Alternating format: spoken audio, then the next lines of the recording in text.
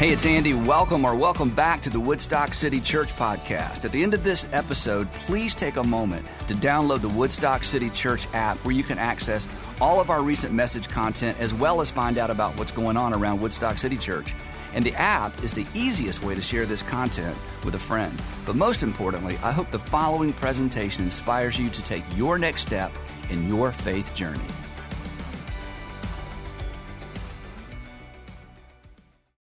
So this morning we are closing out a series that we've been in for the past couple of weeks called The Human Condition. And if it's your first time here, if you haven't caught parts 1 and 2, you're kind of jumping in on the tail end of a conversation, kind of the end of the movie, which might be a little bit confusing. And so what I'm going to do for just a few minutes is I want to catch you up to where we're going today, to where we've been, so that where we're going today can be the most helpful, because I believe where we're going today is that important.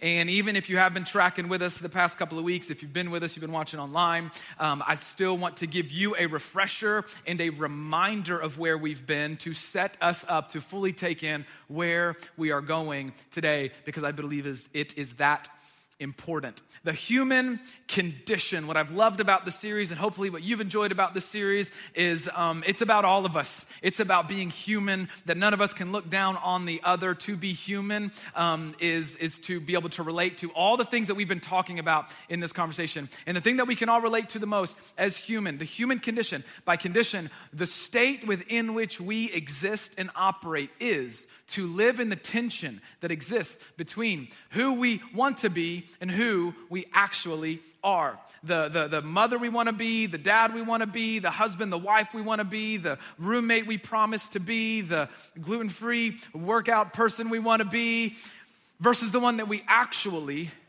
are. To be human is to know this gap well. To be human is to feel this gap, to be fully aware that this gap exists. And we can laugh about it, but it's also sometimes frustrating. Sometimes it's a little bit discouraging. And sometimes we can think that we're the only ones that have this gap, but the truth is, it's not true.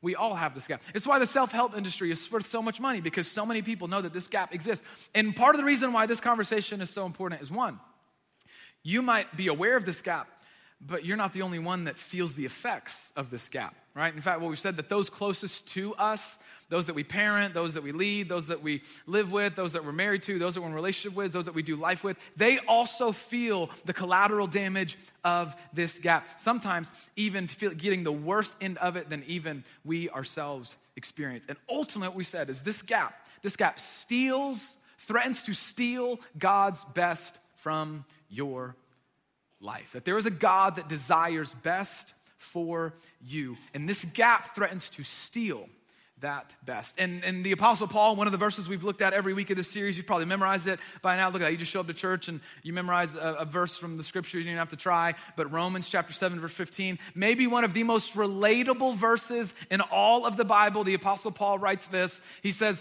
I do not understand what I do. Like, sums up the human condition so perfectly. This literally reads, what my life produces, I do not know.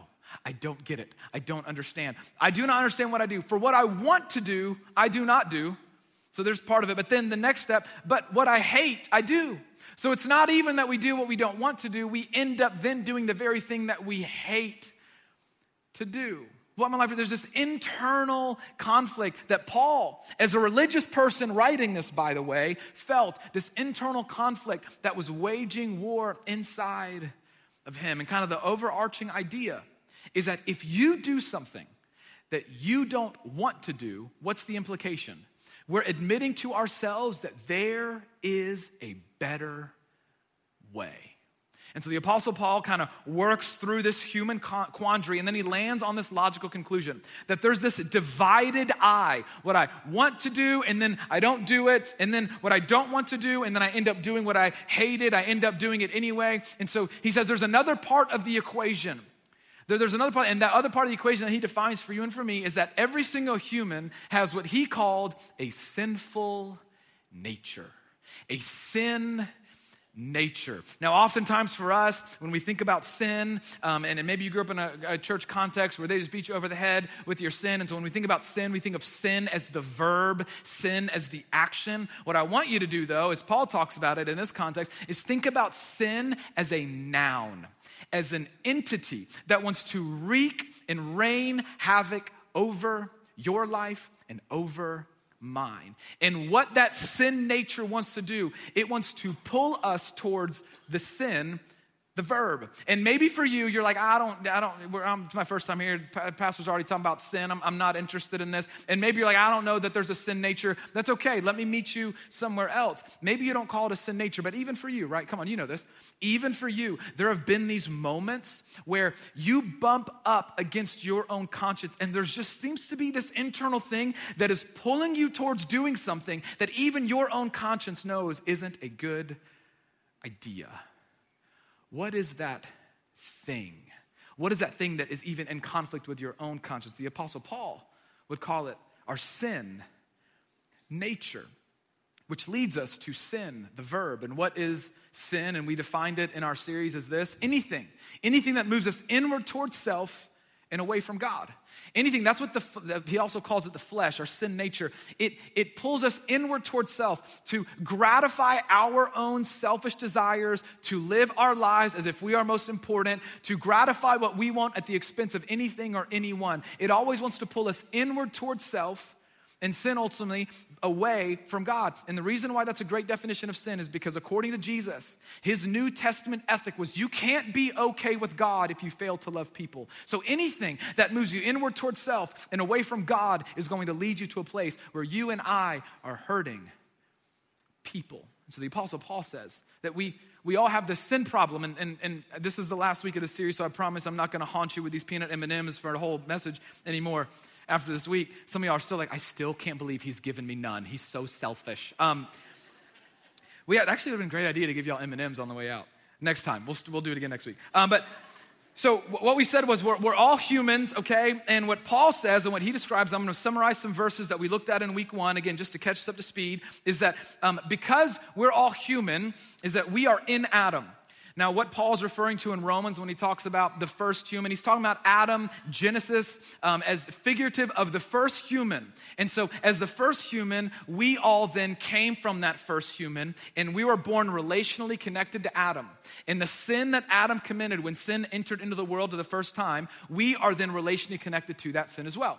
Now, whether or not you believe Genesis is literal or allegorical, or you're not sure what you believe about Genesis, that's okay. That's kind of irrelevant at this point. The point is, somehow, some way, sin entered into the world, and so Paul's giving us a frame of reference for that.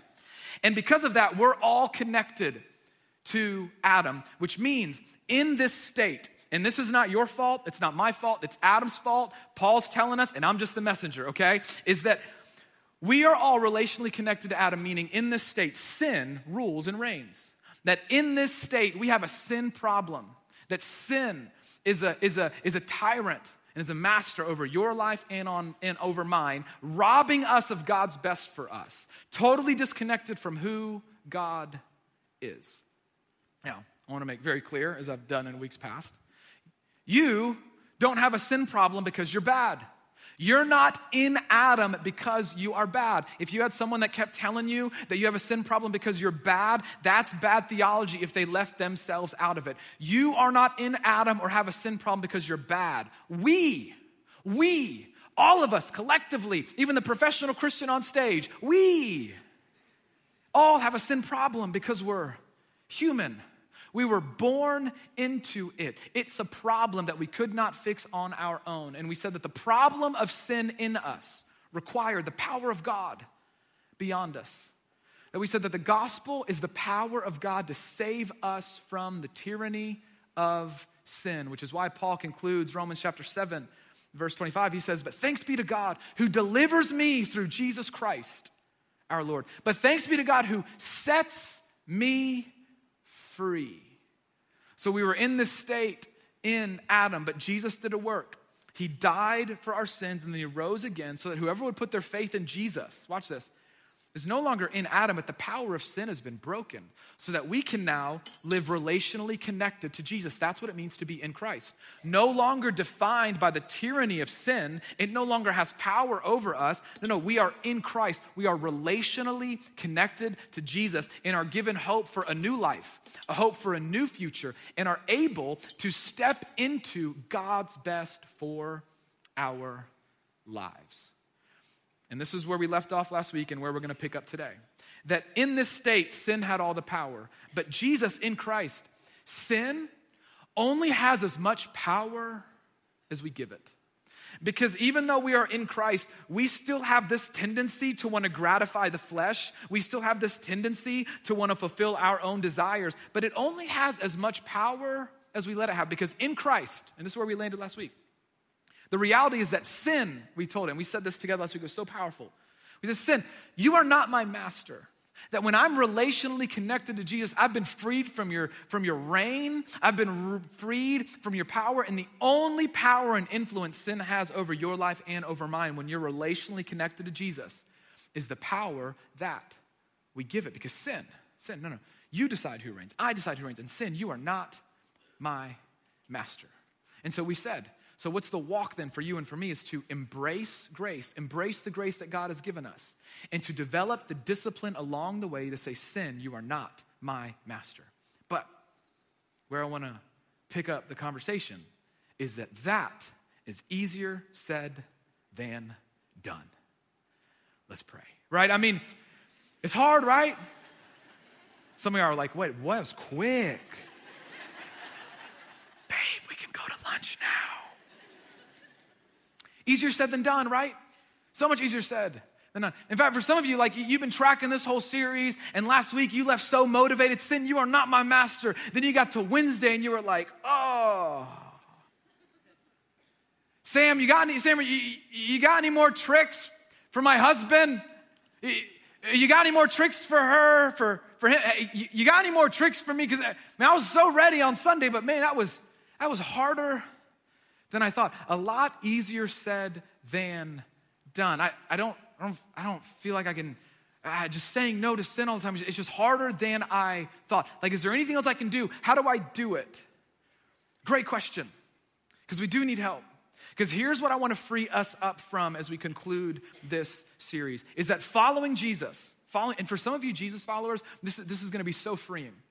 Because you've lived in this world for far too long as you've tried to follow Jesus. Following Jesus and experiencing God's best for your life is not just a game of sin avoidance and behavior modification.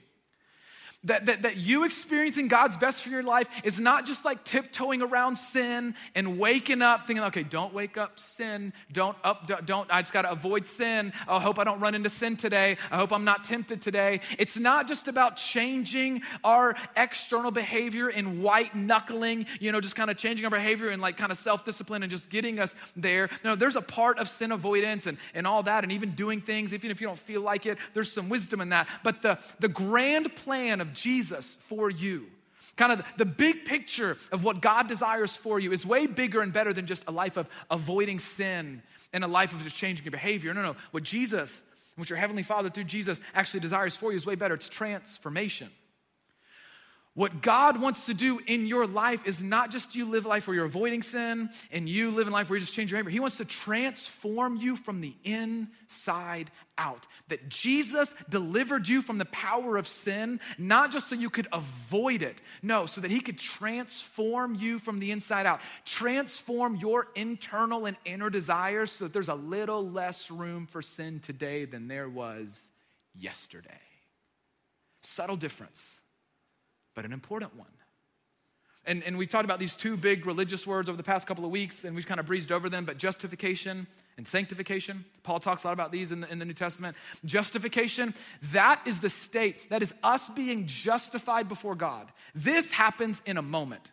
When you put your faith in Jesus, you are justified. You are no longer at odds with God because of your sin. You are forgiven. You did nothing to earn it. And there is grace that meets you every step of the way for the rest of your life. You are in right standing before God. Like you and God are good, okay? Justified.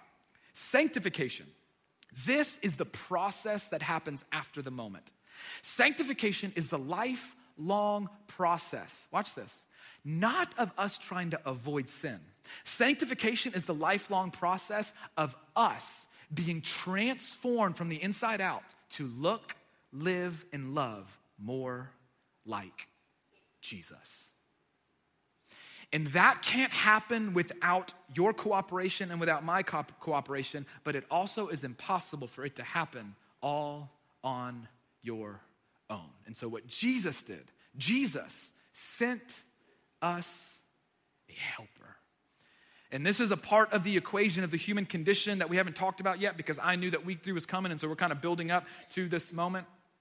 But Jesus sent us a helper, and the Apostle Paul enters that helper into the chat in Romans chapter 8. So we finished Romans chapter 7, verse 25, but thanks be to God who delivers me through Jesus Christ our Lord. And then the Apostle Paul picks up in Romans chapter 8, verse 1. He says, therefore, there is now no condemnation for those who are in Christ. No condemnation. We are justified, meaning we have been pardoned from our sin and we are no longer at odds with God. We are in Christ, relationally connected to Jesus. There's no condemnation for those that are in Christ. Why? He goes on, because through Christ Jesus, the law of the Spirit, the Holy Spirit of God, who gives life, has set you free from the law of sin and death. Why is it there's no condemnation? Because through Christ, the law of the Spirit, meaning the realm within which the Spirit operates, is the one that gives you life, and he's the one that sets you free. So here's what the Apostle Paul is doing. He is telling you and I the extent to which we are relationally connected to Jesus. He's telling us the extent, the degree to which we are in Christ. And Jesus talked about this in the Gospel of John, chapter 14. You can go read it. He's telling his disciples, hey, it is better for me to go. He's talking about his crucifixion and his resurrection. It's better for me to leave you, he said. Why? Because I'm going to send my Spirit to live inside of you. He said, I'm going to send my Spirit, and my Spirit, he's going to be able to be in everyone, all over the place, all at the same time, and my Spirit's going to lead you.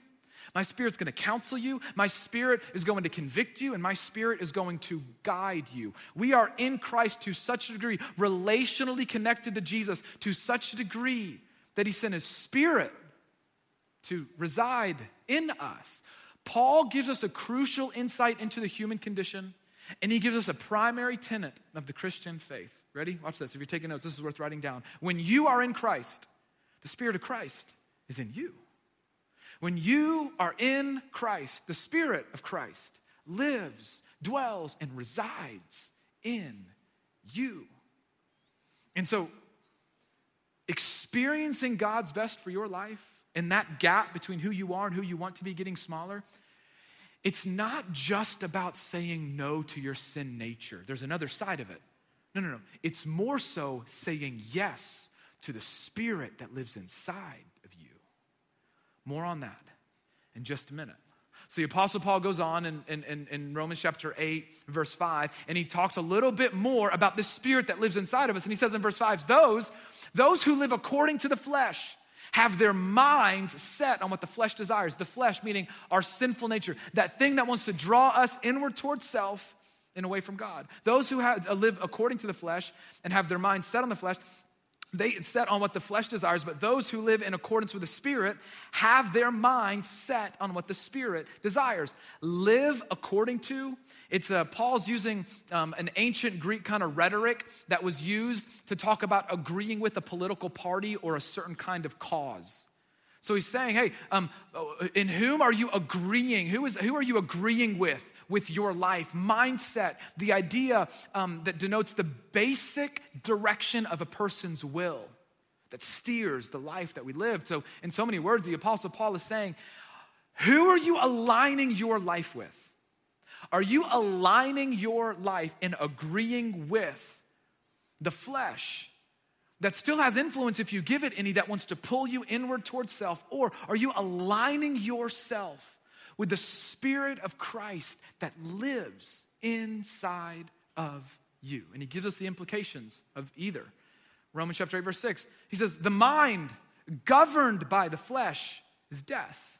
And I won't go into it too much because we spent a lot of time talking about it last week, but the reason why God hates sin so much is because it will do nothing but kill good things in your life.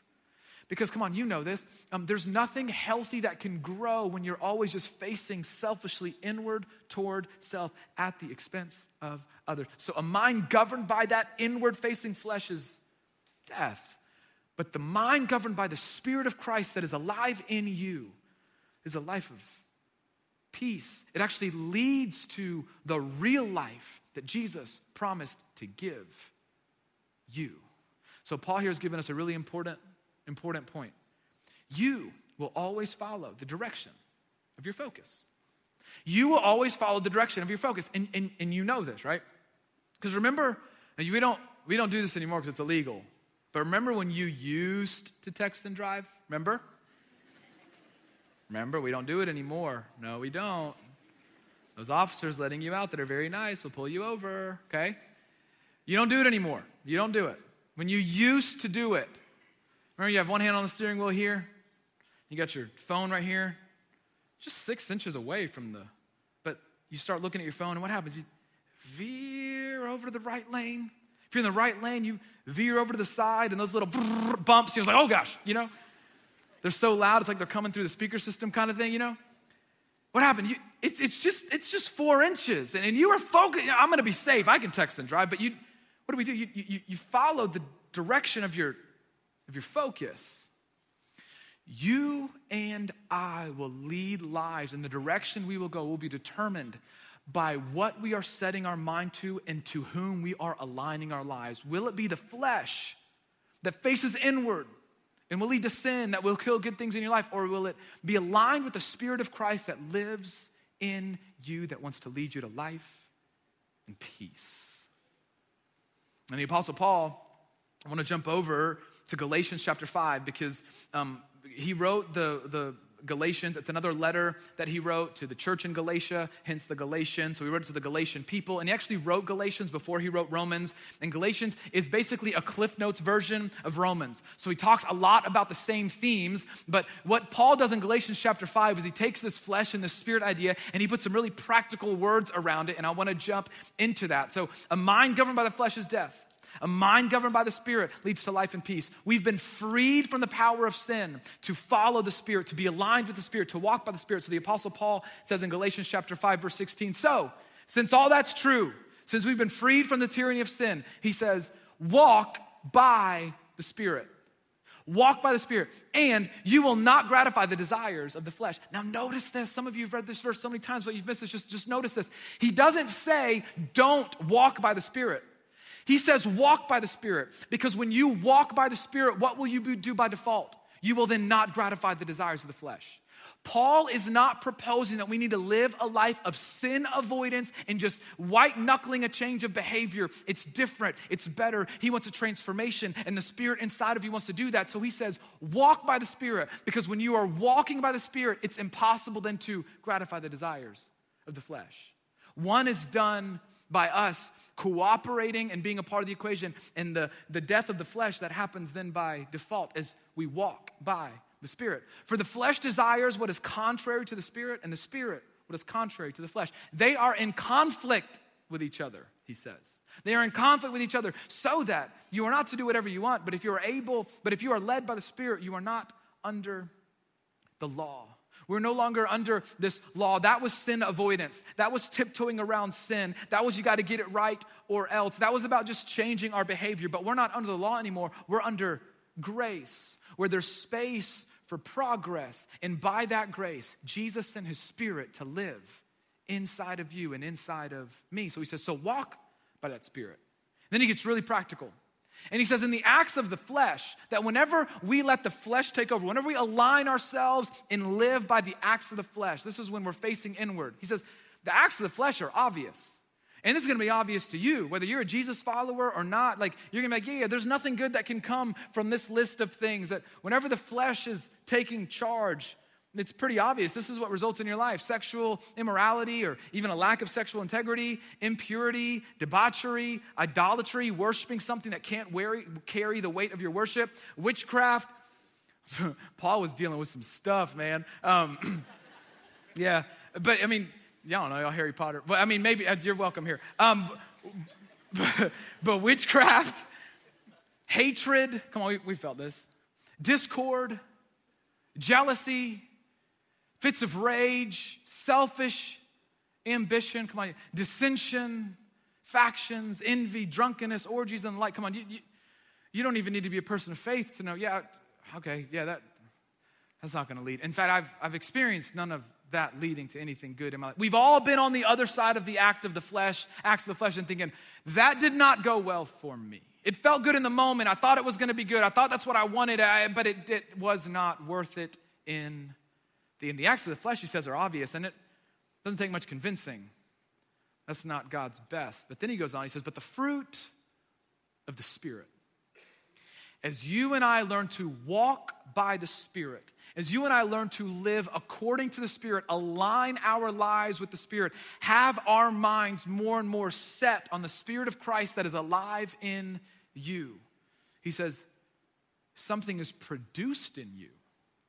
Something is produced in you. He says, so the fruit, that's what a fruit is something that is produced. He says, so when you walk by the Spirit, something is produced in and through you. And what is that fruit? Well, he says the fruit of the Spirit is love, joy, peace, forbearance, kindness, goodness, faithfulness, gentleness, and self-control. Notice he doesn't say, okay, so try harder to be loving and peaceful and kind and good. He's not talking about white knuckling and changing our behavior. He's given us a way bigger picture for what it looks like to follow Jesus. It's walk by the Spirit. And as your mind is governed more and more by the Spirit, it's going to produce in you fruit. Love, joy, peace. Like, it'll even surprise you sometimes. It'll surprise those that are closest to you. It'll produce love. It's first on purpose. It's foundational. It's a self-sacrificing kind of love that Jesus modeled for us. He said, I want you to love. People will know you're my disciples by the way that you love, and I want you to love them the way that I loved you. Joy, a deep-seated trust in God no matter what you face. Joy is not the same as happiness. We've talked about this before. You can be sad and experience joy. Joy has the power to share space with any emotion because it's rooted in a deep-seated trust in God.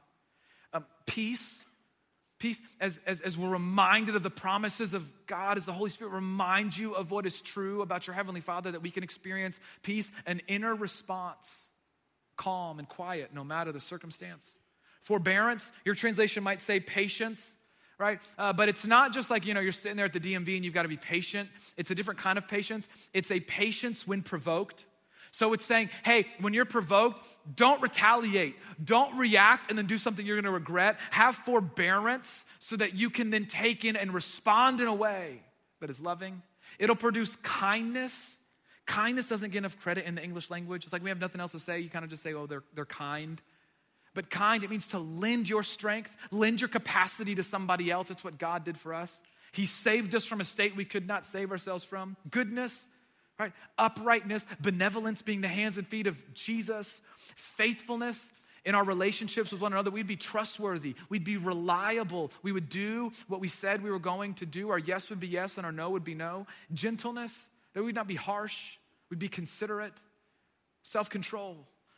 Mastery of self, being able to curb little by little the flesh that wants to face inward towards self and away from God, therefore hurting others. As we walk by the Spirit, align ourselves with the Spirit, these things begin to be produced in us. So the Apostle Paul says, against such things there is no law. Of course there's not. Why would there be? The world is a lot better if these things are produced in Jesus' followers. Your workplace is a lot better. Your home is a lot better. My parenting and your parenting strategy is a lot better. Our marriages are healthier. Our communities are better. This world, our leadership, everything is better when these are produced. Of course, there's no such law. It's God's best for you and for me. Those who belong to Christ, Jesus, have crucified the flesh, meaning our state in Adam, our sinful nature, has no power over us. It died. It died. It only has as much power as we give it with its passions and its desires as we walk by the Spirit. I think I've mentioned you guys before. I'm not good at gardening. That's my mother-in-law. But I'm a big lawn guy. All about my lawn. Okay, love my lawn. It's a hobby of mine. I brag about my lawn probably as much as I brag about my kids. Okay, Like my favorite is when I'm out there working, and this happened last summer. A dude was running, took his AirPod out to stop and say, "Your lawn looks good." I was like, "Thank you so much." My parents bought my girls a swing set last year, and it got delivered, and the person that dropped it off, he helped me unload the stuff, and he's looking at my front yard on the landscaping. He's like, "Who does your landscaping?" I was like, "Me." He's like, "Looks good." I was like, "Thanks, say it again." You know, like I love, it's fun for me. It's a hobby, and it's just, I love it, right? But I get my lawn aerated once a year, okay? You want healthy lawn, get your lawn aerated once a year, okay? Do it in the middle of the growing season, probably around June. That's free, okay? Get your lawn aerated once a year. And so I don't get to have somebody come and do that. That's too much for me, right? And so there's a guy that comes and aerates my lawn once a year. Last year him and I were talking, and he kind of owns like a lawn care business, right? Like come do fertilizers and this, that, and the other. And so he aerated my lawn, and he's trying to sell me on his business. And I'm like, I'm indulging it. I'm not interested because I'm better. Kidding. Sinful nature, everybody. So, kidding. It's a hobby. I didn't need his help. And so, but we're talking, but he said something fascinating. It almost worked to sell me on it. He said, "Hey, my goal, my strategy for your lawn," we're talking about weed control and having the best lawn, whatever. "My strategy," he said, "is to make your lawn as healthy and make the grass as thick as possible so that there is less or even no room at all for weeds to pop up." Like pulling weeds, that's an okay strategy. That's fine. You can always pull weeds, and then you can go spray for weeds, and then eventually the weeds will come back because the spray doesn't last forever, and you can pull some more weeds, and then you might get discouraged because the weeds keep coming back, and then eventually you'll get lazy, and maybe there's a section of grass where the weeds just kind of take over because they grow really quickly. Like pulling weeds is an okay strategy. What's a way better strategy? Make my lawn as healthy and help the grass grow as thick as possible so there's little to no room for the weeds to grow. You and I can live a life of sin avoidance, pulling weeds, just kind of changing our behavior, right? Just kind of avoiding sin, one sin at a time. That's fine, but you're going to get discouraged. You're going to run out of steam. It's not always going to work as well. What would be a better strategy is growing the grass so thick, learning to cultivate a life where you walk by the Spirit to such a degree that there is a little less room for sin to sprout up today than there was yesterday. That we would learn to align ourselves with the Spirit of Christ in us so much that there's less room. I'm not even having to avoid sin because I'm so in tune. I've aligned and my mind is so governed that there's less room for it to rear its ugly head. And so the Apostle Paul says, and he concludes, since we live by the Spirit, let us keep in step with the Spirit. Since we live by it, we have live our lives according to it, let us keep in step. He doesn't say, so hey, make sure you don't sin, avoid sin, tiptoe around it. Again, there's wisdom in all that, but the overarching transformation that God has for you and wants for you as you're relationally connected to Jesus by His Spirit that's alive in you is to transform you. How do we do that? By keeping in step with the Spirit. Learning every day to live according to it a little bit more. Here's what's true. This is worth writing down. The Spirit's going to work, but you have to walk. The Spirit will produce fruit. We have to follow. So here's what I want to do for just the next few minutes, remaining time together. Walking by the Spirit. What does that even mean? Like for some of you came from a church context and that just got really weird. You're like, I don't know how to do that. Maybe if you're being honest, maybe you're a Jesus follower in the room and you're like, I've heard that a lot. I think I do it. I don't really know if I do it. Like, how does walking by the Spirit work? Like, am I just waiting for like a path of fire to light up, and I'm following, or look for the white dove. There it is. Follow. Turn right.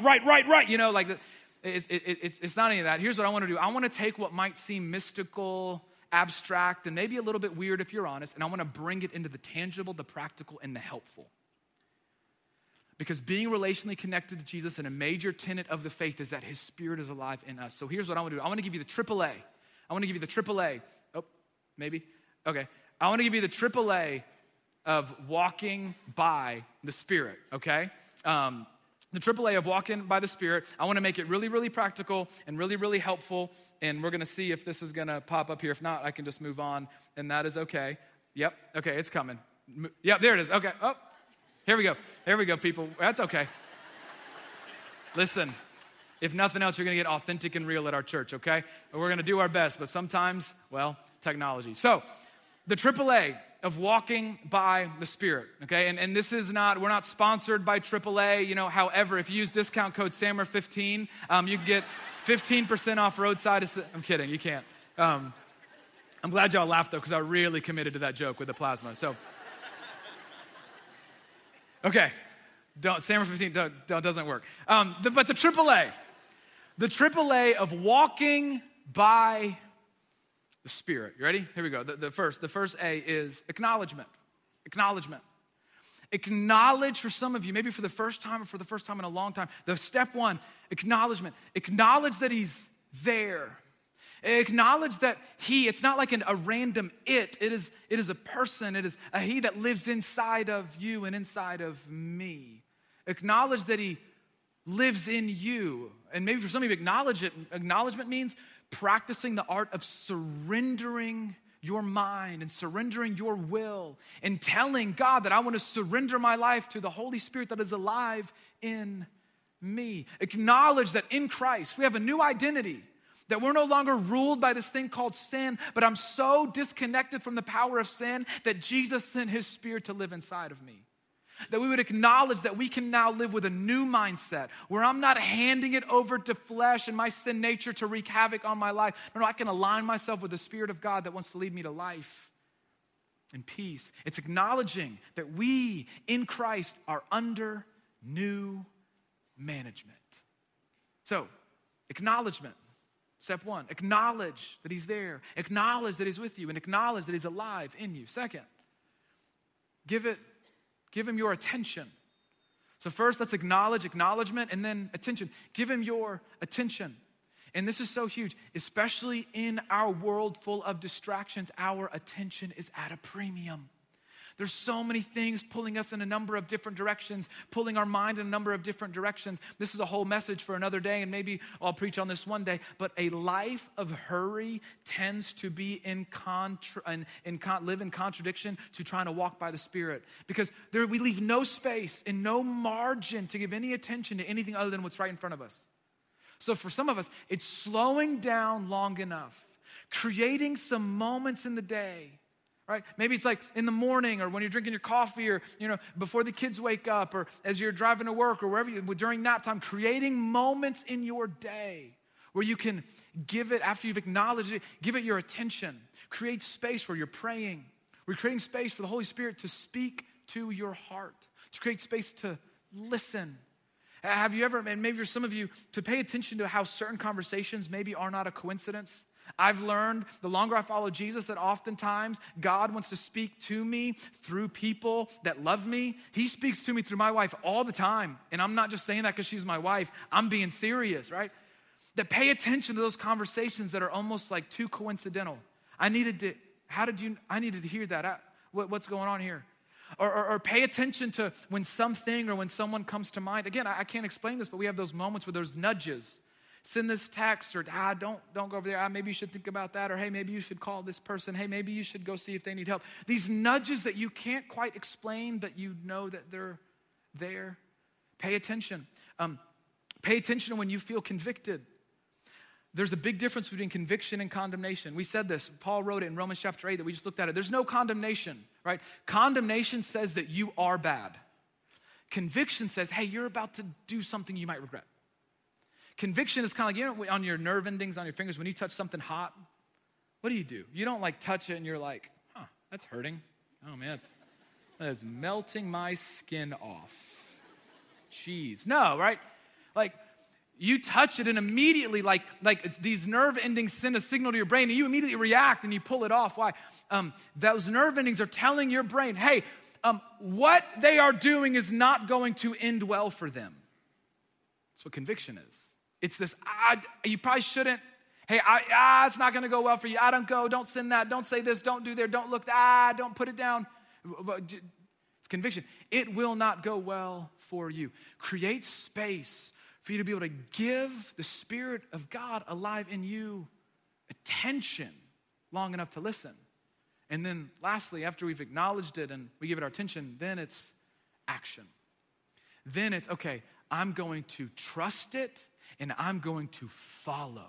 I'm going to trust where it's leading and I'm going to follow. I'm going to do something with that conviction. I'm going to do something with that nudge. I'm going to pay attention and then I'm going to follow. And I'm telling you, the more you practice this, acknowledgement, give it your attention, and then action. Acknowledgement, attention, and action. Acknowledge he's there. Surrender he's there. Pay attention to when he wants to speak, and then act on when he does. You'll get better. And you'll even start to be able to recognize his leading more, and then you'll even find yourself surprised in moments. This happened to me. This was 5 years ago.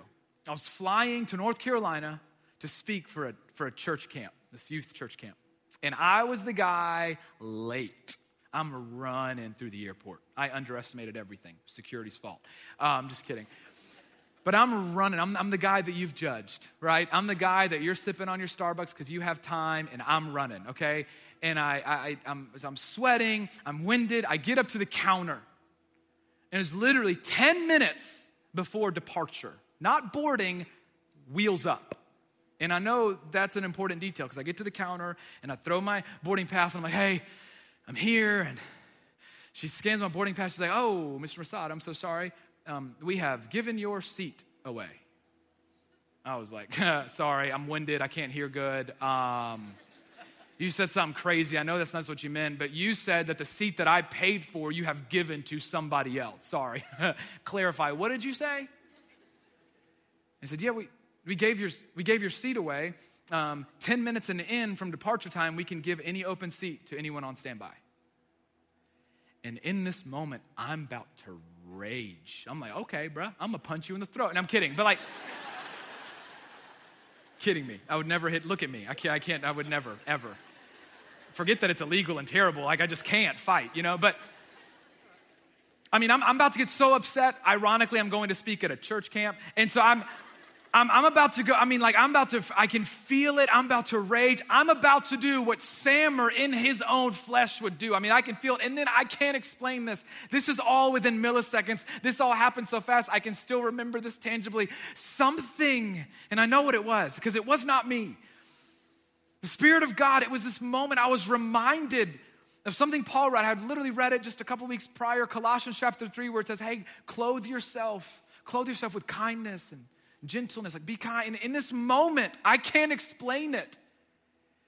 There was something that overrode what my flesh was trying to get me to do. There was something that overrode me reacting in anger and lashing out and doing and saying things that would make me look stupid and things that would be hurtful and things that I would regret. And in that moment, I can't explain it. I took this deep breath. I probably surprised him because he saw me rearing up. And I took a breath.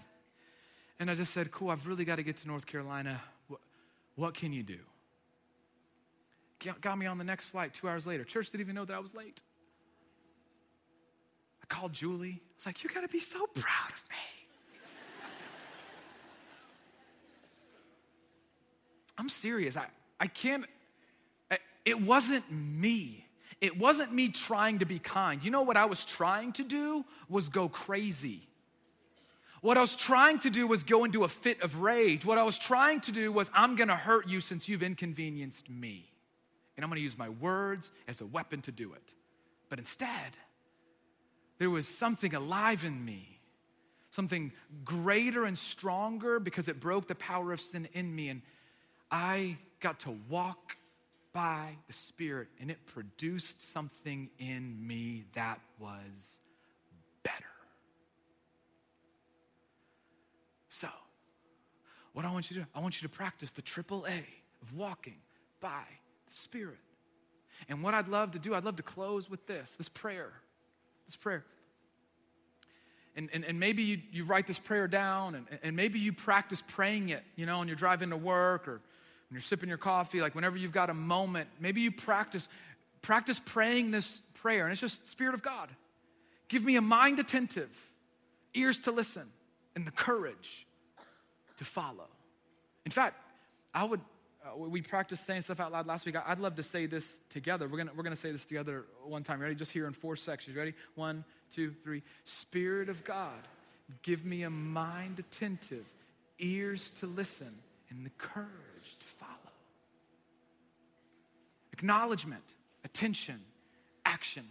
The human condition is that we aren't where we want to be, but there is a heavenly Father that saw us in our desperate need, sent Jesus to save us, and then sent his Holy Spirit to live inside of us so that he could transform us. Not by just avoiding sin and changing our behavior. It's bigger than that. It's better than that. Transforming us so that as we keep in step with his Spirit, the good that he has for you would be produced. The Spirit's going to work, but you and I have to walk. So let's learn to start walking. Let me pray for you. Heavenly Father, we're so grateful. We're so grateful that you see us. We're so grateful that you saw us in our desperate condition and you sent Jesus to save us. Thank you that you love us. Thank you that you desire what's best for us. Thank you that you've given us a way to be connected to Jesus. I pray, Father, pray that by your Spirit that you would give us a mind attentive, ears to listen, and the courage to follow. In Jesus' name we pray, amen.